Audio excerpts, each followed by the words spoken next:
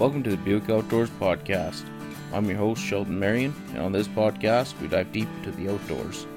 We discuss hunting and fishing techniques, give you tips and tricks, tell stories, and everything in between to help you enjoy the outdoors.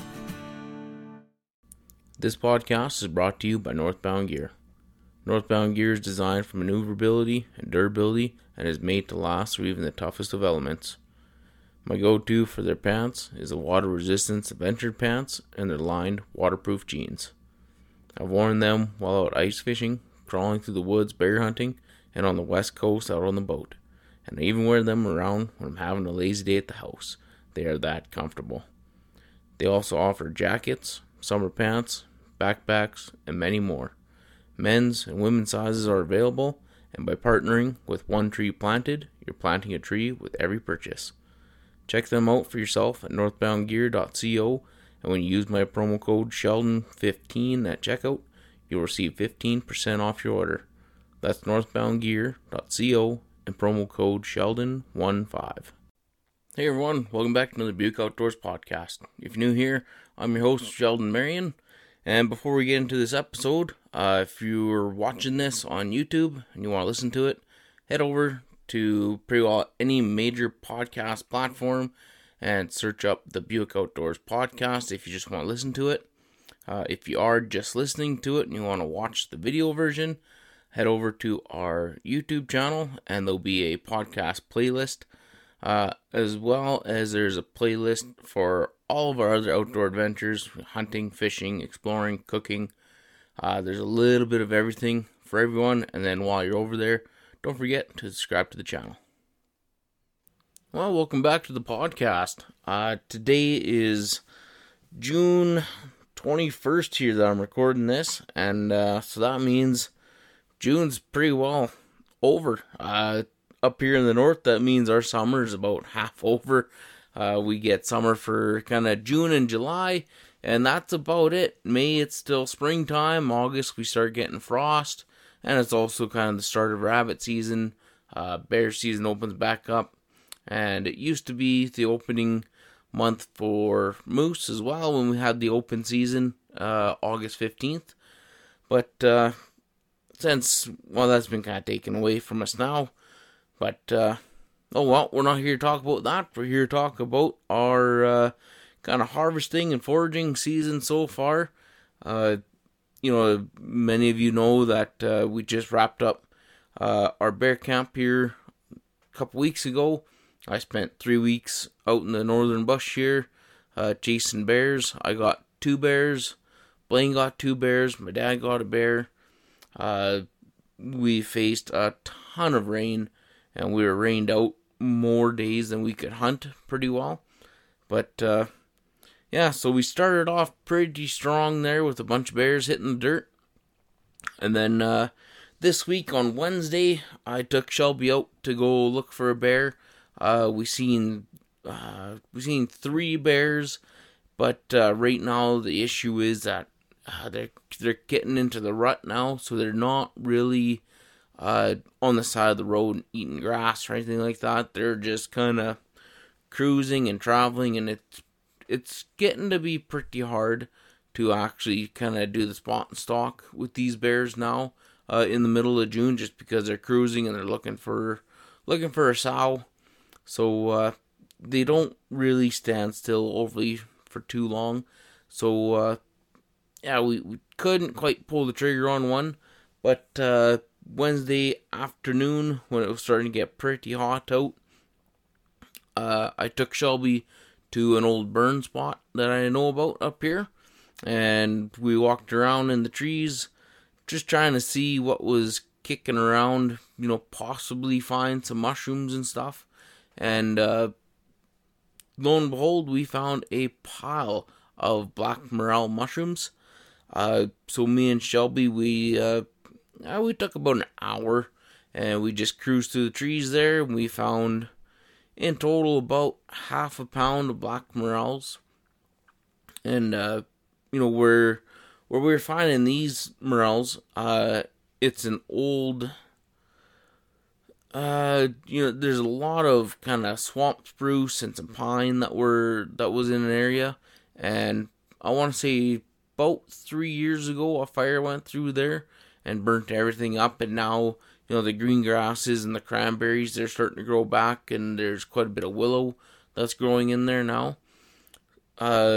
So I bet you if we were in there maybe a year or two earlier, we would have found a lot more mushrooms.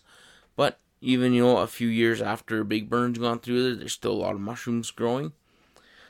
So we cruised around there for about an hour, found a pile of mushrooms in where there's not very much for freestanding water because the ground, it's really soft and real mossy in there. The parts that were really wet with a lot of freestanding water, we didn't find overly too many in there. There was the odd one kind of scattered throughout here and there.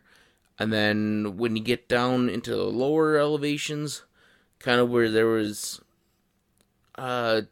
spots where it was almost too dry, and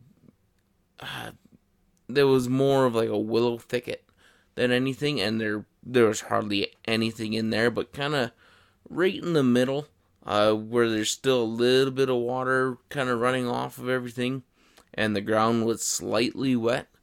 That's where we were finding a good majority of them. And there were some, for the most part, growing at the base of some of the burnt trees that were in there. And then there was also some that were kind of growing in with the rose bushes. And then we found not very many, like maybe 2 or 3 that were actually inside of a cluster of the willows. But for the most part, they were kind of right at the base of the burnt spruce trees. So if you guys are out looking for morel mushrooms, try to find a place that's been burned within the last couple of years that was all kind of the coniferous trees, and just look at the base of the trees. One thing that really helped me find more too was it's a pain to find one, and then once you do find one, what I found that helped was I'd get on my hands and knees and I'd kind of look at ground level, because when you're doing that, the morels, the ones that we were finding anyways, are the black morels. And when you're on the ground level and kind of looking around, they stand out because then it's like a black mushroom with like a green background almost. So you could really start to see them then. Because when you're walking around and you're looking kind of down on it, it's a blackish, brownish mushroom with a bunch of oblong shapes. So there's no straight lines or anything like that to kind of catch your eye. And then when you're looking straight down on it, like the color is almost identical to like a brownish moss kind of a thing. And then also there's a lot of small little sticks and stems that were burnt at the base of those trees, and they almost look like a mushroom too. And it's tricky. I bent over to grab a mushroom probably about 5 or 6 times, and I just picked up a stick. Either that or the old spruce cones. They look very similar to a spruce cone as well. So if you guys are heading out to do any morel mushroom picking, hopefully those little tips help you out, and you can find a bunch for yourself as well. One other thing that we've been doing here this week is we're just cruising around in the yard, and we picked a whole pile of rosebuds here. Right now, it's kind of about half and half. Half of the roses are wide open and they're a full-on flower. The other half are still just a real small rosebud still. So the green leaves have opened up and the rosebuds are just starting to come through here. And pretty well we went around the yard for about half an hour, and we picked I don't know, I'd say about 3 or 4 cups of rosebuds. I got little like cheap dollar store sand castle buckets kind of a thing, and we filled it about halfway up. And then in the evening, we once we were all said and done there, we just kind of rinsed them off real quick, dried them on paper towel, and then I put them on the dehydrator last night. At the lowest setting, it's 95 degrees, I believe. And basically just let them go for 12 hours or 13 hours. Then this morning, I made up a cup of tea. The rosebuds weren't quite dehydrated all the way through. So I turned it back on. And then tonight, after the rosebuds have been in the dehydrator for probably about 24 hours in total, we'll take them out and throw them into a mason jar, and then they'll be good to go. But this morning I took probably, I want to say about a quarter cup of dehydrated rosebuds, and I had 3 cups of water boiling. Once the water started to boil, I turned it down to where it was just kind of like a really low simmer, and I threw in the rosebuds into that, and I just kind of let it steep for 8 minutes. And then after 8 minutes, I pulled all the rosebuds out, poured myself a cup of tea, and the taste it's very, very, very similar to just a straight green tea, but had just a slight kind of flowery taste to it. It tastes like the smell of a rose, which, I was hoping I would get that, but, yeah. It shouldn't be a surprise that rosebud tea tastes like roses, but, I wasn't too sure what to expect. Yesterday when we were picking them, I ate one raw, and, it tastes like the smell of roses, but it also had like an extremely strong kind of green grass taste to it, so that's what I was kind of worried about. But this morning, once as we turned off the dehydrator and I pulled one out, I ate one out of the dehydrator, and it was the same flavor, except it was a little less of that real strong kind of green grass taste to it. So in all, it turned out very well. And then also we picked some dandelion roots yesterday as well, and we made dandelion root tea. And with that, it's phenomenal at how good that actually turned out. To pick dandelion roots, out here we have a lot of really solid like clay and packed sand kind of ground. So the dandelion roots that I was pulling out of the ground, because of the soil type that's in my yard, it was actually pretty difficult to dig them out. And then they were just small roots, like 2-3 inches long and maybe 3/8 of an inch wide, if that. Some were even like a 1/4 inch. So out here I needed quite a bit of roots to kind of make it worth our while. But then we also have flower pots out here that the dandelions kind of took over. And when you pull them out of there, it's just regular old topsoil. The bag stuff that you buy from whatever gardening center, Canadian Tire, Walmart kind of a thing. And with those, because it's actually good loose soil, the dandelion root, it pulls right out, no problem whatsoever. And then with those ones though, they were very long. They were like 6 to 8 inches long almost, but extremely thin. But they still worked. Basically, we pull the dandelions.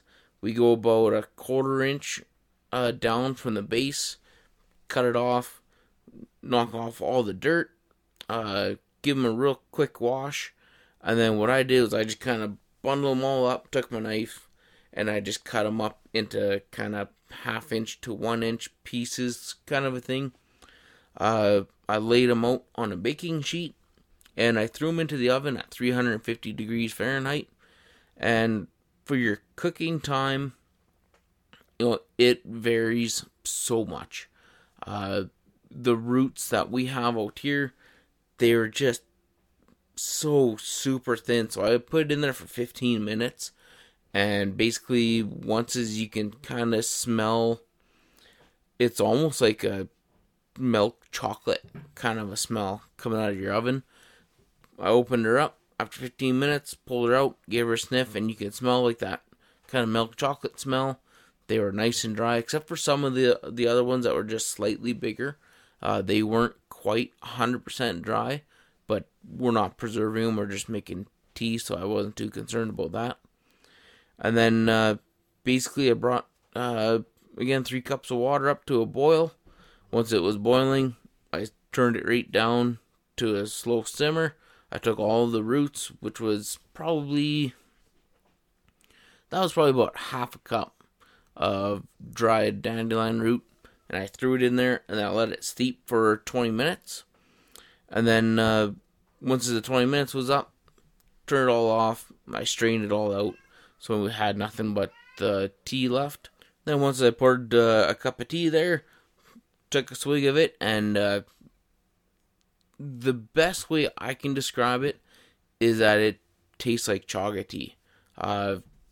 I know the majority of people don't have a clue what chaga tea tastes like, but it's basically almost like an extremely mild tasting caramel, chocolatey molasses kind of a thing. It's a very hard thing to describe.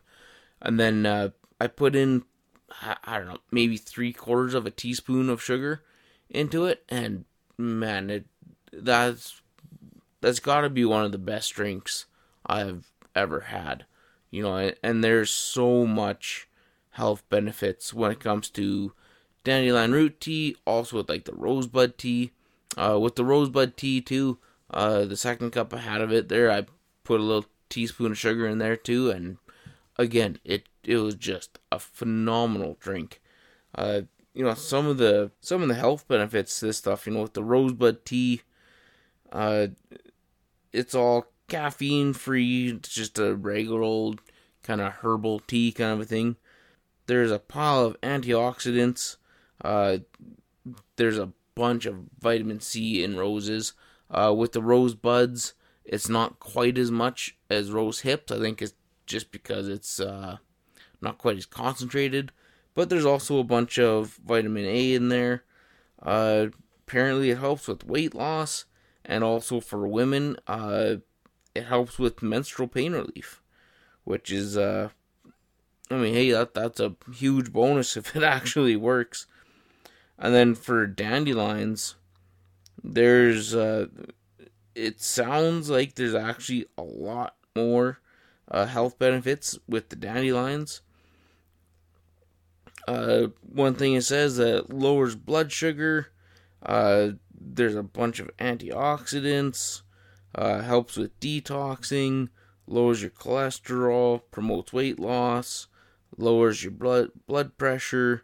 It's high in vitamins and nutrients. Potassium, magnesium, and calcium. Helps with urinary tract infections. It's a natural anti-inflammatory. And that one I can for sure say that it does work. I suffer hugely with gout and inflammation in both of my feet. I'm sure if you guys have watched some of my YouTube videos, every once in a while you can see me kind of not quite walking right and limping around a little bit. It's because I'm dealing with either gout in my toe, in the bridge of my foot, in my ankle, or in both feet at the same time. And, you know, I take a bunch of different random little pills and stuff from the health food store. And one of the best things that has worked for me so far has been just dandelion root tea. Shelby made it for me a few weeks ago. And the next day, put my shoe on there. And there was actually kind of room for the bridge of my foot for some reason. My one shoe on my right foot, it just tightens right up for the most part. And after drinking some of this dandelion root tea, put my shoe on and it actually fit normal for once. So that might be kind of, what do you call it, the placebo effect. It might be all in my head kind of a thing, but whatever, I'll take it. It also says that it improves your immune system. It says that it lowers your risk of cancer, but I I don't really like promoting that kind of stuff. It kind of gives you almost like false hope kind of a thing, you know what I mean? So yeah, take that one with a grain of salt. Uh, Says shortens the lengths of flu, improves skin health, promotes gut health. So there's a pile of good stuff with dandelions, but I think for the most part, you get all the same health benefits just from eating natural foods, whether it's dandelions, roses, huckleberries, blueberries, cranberries. You know, it's all just natural plants, natural ingredients, and it's all just better for you. Plus, it grows out here in the wild where there's no chemicals, pesticides, herbicides. There's nothing like that. So your body doesn't have to digest the herbicides that are on it before it digests the plant.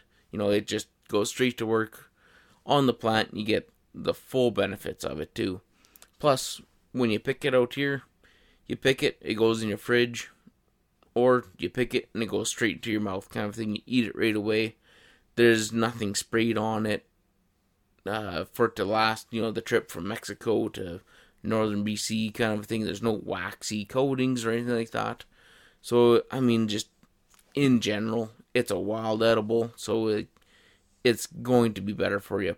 Plus, it is kind of like, fruits and vegetables. They have, natural immunity boosters and stuff in them. Like, a lot of stuff is jam-packed with vitamin C, and, it doesn't take a scientist to tell you that, fruits and vegetables and wild edibles that have a lot of vitamin C are going to do great things for your body, including, shortening the flu symptoms. It's because you have a healthy immune system. But, yeah. Coming up here, what's next is, basically, I think kind of soap berries will be the next one that we can go out and pick. They typically ripen up kind of mid-July. They're slightly earlier than the blueberries and huckleberries and all that stuff. And soap berries, they're not exactly a real common berry. Basically, they look like a high bush cranberry, except they kind of have like white dots on them, kind of a thing. And I don't even know how to describe the taste. They're a fairly sweet red berry, kind of a slight hint of cranberry, and you don't really find them overly too much. I don't even really know how to describe their habitat or the range. There's some at one of my neighbor's house. It just grows in her yard, and then there's also some up the road here a little ways that we take the side-by-side into, and it's just, I don't know, maybe 6 or 7 random big bushes of them growing. There's no rhyme or reason why they grow there, or other than, it's kind of like the same habitat almost as cranberries, really. It's a mixture. It's a mixture of poplar trees and spruce trees that are growing. Other than that, there's no, it's not like when you're driving down the road and you see a bunch of pine growing with sandy soil and you go, yeah, there's a spot for blueberries. Where they grow, it's a mystery to me. But maybe what I'll do one of these days is I'll grab my Morel herbal book, look up soap berries in there, and then kind of get a better idea on where they grow. And then basically after that, we gotta wait till about mid-August for the blueberries and huckleberries and raspberries. Around here, I have probably 3 spots that we can pick blueberries. One, the road might be in too bad of condition now. There's a lot of areas around here where a lot of the roads are just kind of getting washed out, and they're not being kept up to par, kind of a thing, because a lot of the gas wells out here are getting all shut in, or they have been shut in for many years. So just the roads are deteriorating, but I might be able to take the side by side in there. Huckleberries. There's not much for huckleberries around here. I know several spots up the highway, around kind of mile 135 kind of country. And then raspberries. For the last few years, for some reason, where there used to be a lot of raspberries, just close to the house here, the bushes grew and the leaves grew, but there was no berries. So I don't know if maybe a bear's getting into them really quick, but yeah, the stuff that's right close to the house, for whatever reason, there hasn't been too many berries growing on those bushes, but there still is quite a bit of raspberry bushes. It's a bit of a drive, probably 30-40 kilometers away, that we can go to. It's just one stretch of road where it's just like a 2-kilometer stretch, and there's just raspberries the whole length of the way on the one side. So we can head in there and pick raspberries. And then as for fishing goes this year, I was wanting to do quite a bit more river fishing this year, but the conditions right now just are not in our favor. We've had a ton of rain, which is making the rivers just dirty as ever.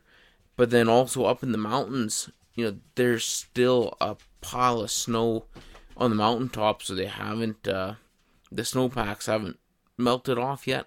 So I really don't think we'll be fishing in the rivers until probably late July, kind of a thing. Maybe even into August, kind of depending on if it keeps snowing up on top, kind of a thing. But yeah, hopefully the rivers clear up here real soon, so we can get out there and start doing some fishing. Unfortunately, I don't know if we're gonna be able to do overly too many trips to the river. We might be able to take the holiday trailer out and spend a week out there and just kind of fish every day as long as it doesn't rain on us. But so far this year, it's been an extremely wet year. But we'll see when the time comes. We just kind of take her week by week kind of a thing. And hopefully the weather starts to cooperate a little bit better. During bear season there, it rained more days than it didn't. And that made things a little bit hard. But with all the rain, it should make a really good berry picking season. It'll rain like crazy, and then the sun comes out, and it's plus 23 to 25 kind of a area for a couple of days.